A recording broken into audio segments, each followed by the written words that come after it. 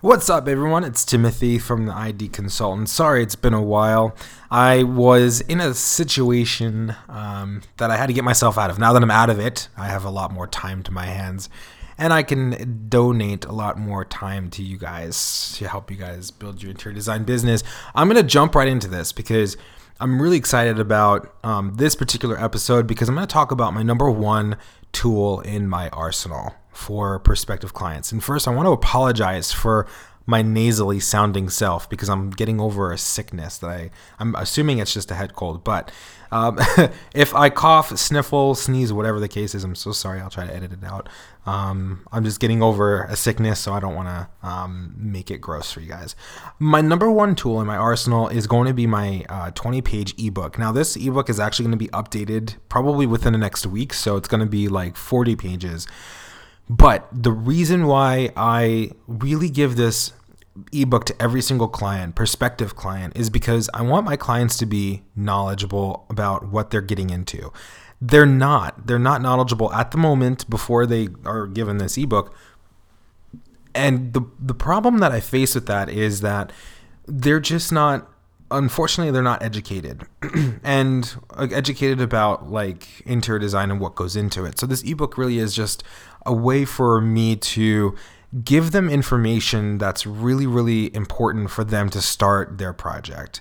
Before they even step foot into our office or before they even start this design project, I think that there's a lot of information that they need to understand. Now, of course, they spend a lot of time researching like, designers and how much, how cheap they can get an interior designer.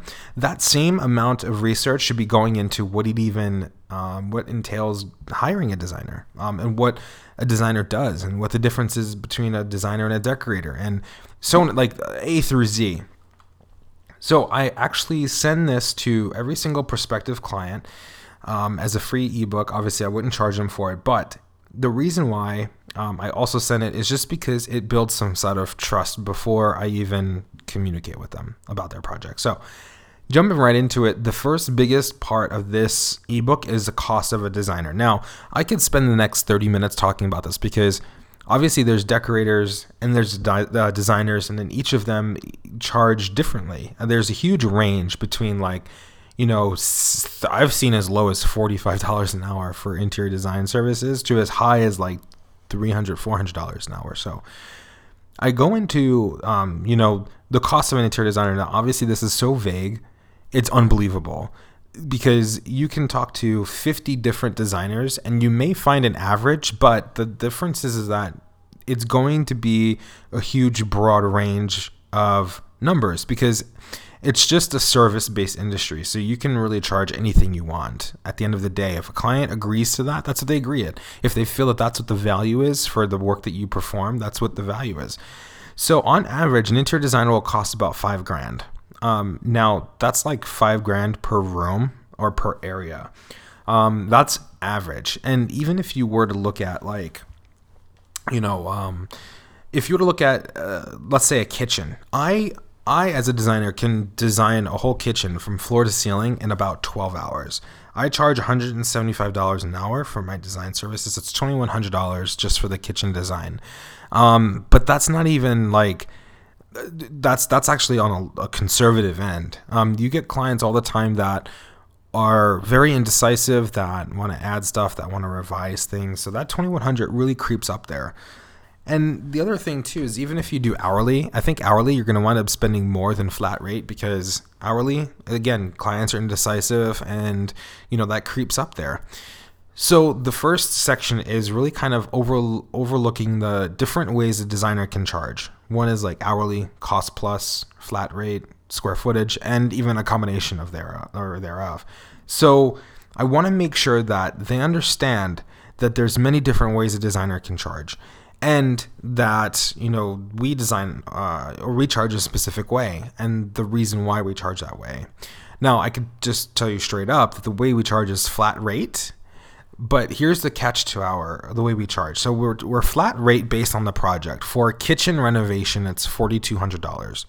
That's for everything: flooring, paint scheme, drapery, backsplash, countertop, cabinets, hardware, appliances, accessorizing, you name it, the whole shebang. About $4,200 flat rate. Now, then we do an hourly. So, for example, we determine based on the project how long it's going to take. So, like I said, on average for us, I would say for maybe a mid-size, we could probably say 30 hours for a whole kitchen remodel.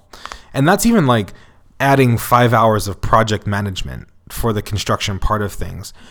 So with the way that we charge is flat rate / hourly. So flat rate, once you reach that 30-hour threshold, by fault of the client, that's really important because there are things that are outside of the client that will happen on the project that you shouldn't be charging your client for, or that shouldn't be added to the hours. So if we go over those 30 hours by fault of the client, then we go into the $175 per hour, but then we also require 10 hours up front to continue that project. The client also has the ability to consider the project done, but 99% of the time they don't do that. From there, we talk a lot about budget too, because budgeting is probably the biggest part of the project that a lot of clients just oversee and they don't really understand. A large number of people spend about 30% more than they even anticipated on their projects. There's a couple of reasons for this. The number one reason is just poor budgeting, like really. The second reason is a lot of clients are those type of clients that are like, well, if I see it and I like it, I'm going to buy it. Great. So if, like, for example, they find a backsplash that they like, and it's, 15-20% more than the original, well, great, there's that extra money. So we give them advice on, what they should have as a comfortable cushion for every single room, and that's about $20,000 for a bedroom, though. For a kitchen, I would say 60 for a mid-sized kitchen. They should have set aside. We also suggest making a design wish list. So giving your imagination free rein, getting into a mindset that money is not even an obstacle that you must face at all, or that's even a factor. Write down everything you want and prioritize it. So what it's saying is basically if you had basically unlimited cash, which I don't know anyone who does except probably Oprah, to write everything you want in your design or in your project, every little detail, whether it be the flooring, the furniture, the paint color, whatever it is, your wish list, and write everything down and prioritize it 1 to however high that list goes. Rather than listing more storage, think about that, what that even means, and deconstruct it. So like adding built-ins on the west wall, utilizing freestanding shelving to organize and so on, getting a little more detailed about your wish list will make you understand exactly what needs to go into your kitchen or even just regular design. Then you're going to want to determine your actual budget. Look at your finances and think of how much you have as disposable income, because one thing that a lot of clients don't really understand is that there is a budget, no matter what the case is. And I know a lot of people have this perception that if you tell a designer your budget, that they're going to spend all of it. No, that's not the case. A real designer is not going to spend your whole budget. A real designer will understand that if you say you have $100,000, that they cannot and should not go above $70,000, because you should have 30% of cushion and emergency money to go for, to go with. So that's why it's really important to determine your actual budget when you have for disposable income. Then you really want to do a lot of research too. The biggest challenge that clients face is not knowing what a simple floor lamp can cost. And just knowing that information, it will literally change a lot of your perception about what it is that goes into designing your space. There's a floor lamp that I once found for $5,000. It was a hand carved with like diamond studs in it. It's ridiculous. So like one floor lamp was as high as $5,000. Definitely expect some sticker shock once you understand how much things cost. But once you do understand that, you can finalize your budget. And if you're hiring a designer, keep in mind that they will charge you a markup for finding and sourcing those products. For example, me as a designer, I'm able to get manufacturer pricing on things. Let's use, a bed, for example. I may find a king size bed for, let's say, $1,200. This nice footboard, headboard, side skirt combination for $1,200. That's my cost. At that point, that is what I'm getting from the manufacturer. I take that amount and I divide that by 0.7, which is 30% markup, and I sell that same thing to the client for $1,714. That is a $514 profit. Here's the thing. If you were to go to retail for that same thing, they're actually taking that $1,200 and they're dividing that by, let's say, 0.5. That's a 50% markup. So they're charging you $2,400. So usually with a designer, the cost of things is roughly 20 to 30% less than retail, depending on the product.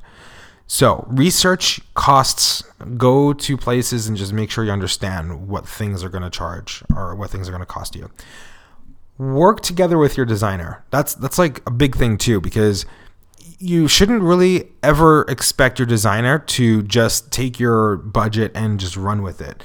Your designer is your advocate. They know exactly how much things cost, and working closely with them on your budget can help a lot. If you do research first and understand how much products can cost, it will help your designer choose products that best fit your budget. So let's say your designer shows you an average floor lamp and you hate the sticker price on it and you think it's overpriced when it's actually very average. That happens all the time, day and night, 24 hours a day, 7 days a week. We'll show a client like, a bed frame, and I'm just going to use that because I used it before, but headboard, footboard, side skirt combination, and they look at the price and like, holy crap, well, I can get that at like Wayfair for, $800. Well, what you don't realize is that Wayfair is they're very, very, I'm trying not to bash another company, but let's just say Wayfair is not the nicest people when it comes to sourcing these products. It's not going to be warranted. If there's anything that's damage-wise, you can't exactly just ship it back to them and get a refund. They're going to try to get you to send out a specialist that you have to pay for, and they're going to try to fix it. And if it's not fixed, then they'll go and replace it. You're talking about weeks of work trying to just replace it. Whereas if you buy it through a designer, if something's damaged, it won't even get to your house because we inspect it right as it's delivered. So in regards to the budgeting too, we also suggest writing everything down. So any possibility of furniture coming in or anything like that, just write it down, because a lot of the time writing things down actually helps with the reality of things versus just keeping it in the back of your mind.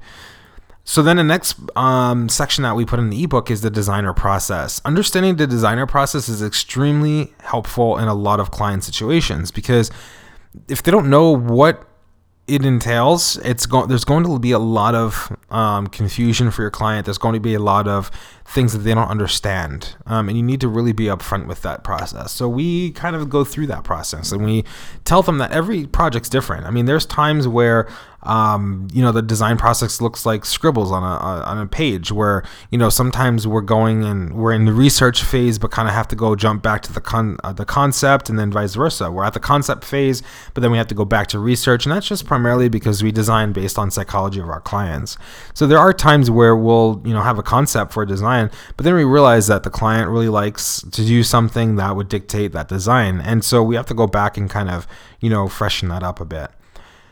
So then we go through kind of like last thoughts, and we explain that there is a difference between interior designer and decorator, and kind of what those differences are, and make sure that they understand that we don't just design on aesthetics. That's a big part of it, but we design based on the psychology of our clients. We want to make sure that our clients know that.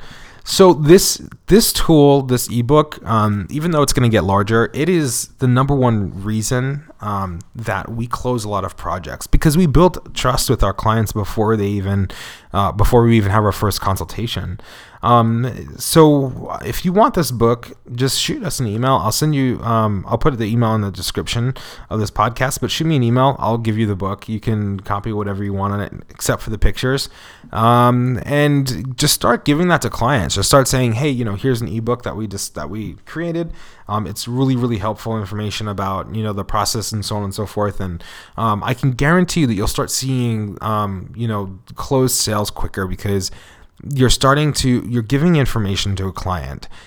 Information is gold in this day and age, especially when you could just go online and do it and just search for whatever the hell you want to search for. But definitely get an ebook together. Definitely give away information in regards to the process, budgeting. Even give your clients a budget worksheet or even a checklist or whatever the case is.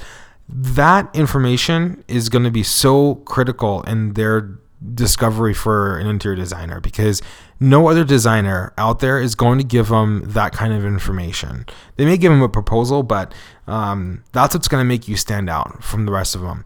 Thank you so much for listening. Do me a favor, hit that subscribe button. I'm going to come out with more podcast episodes every week. And thanks so much, and I hope you have a wonderful day.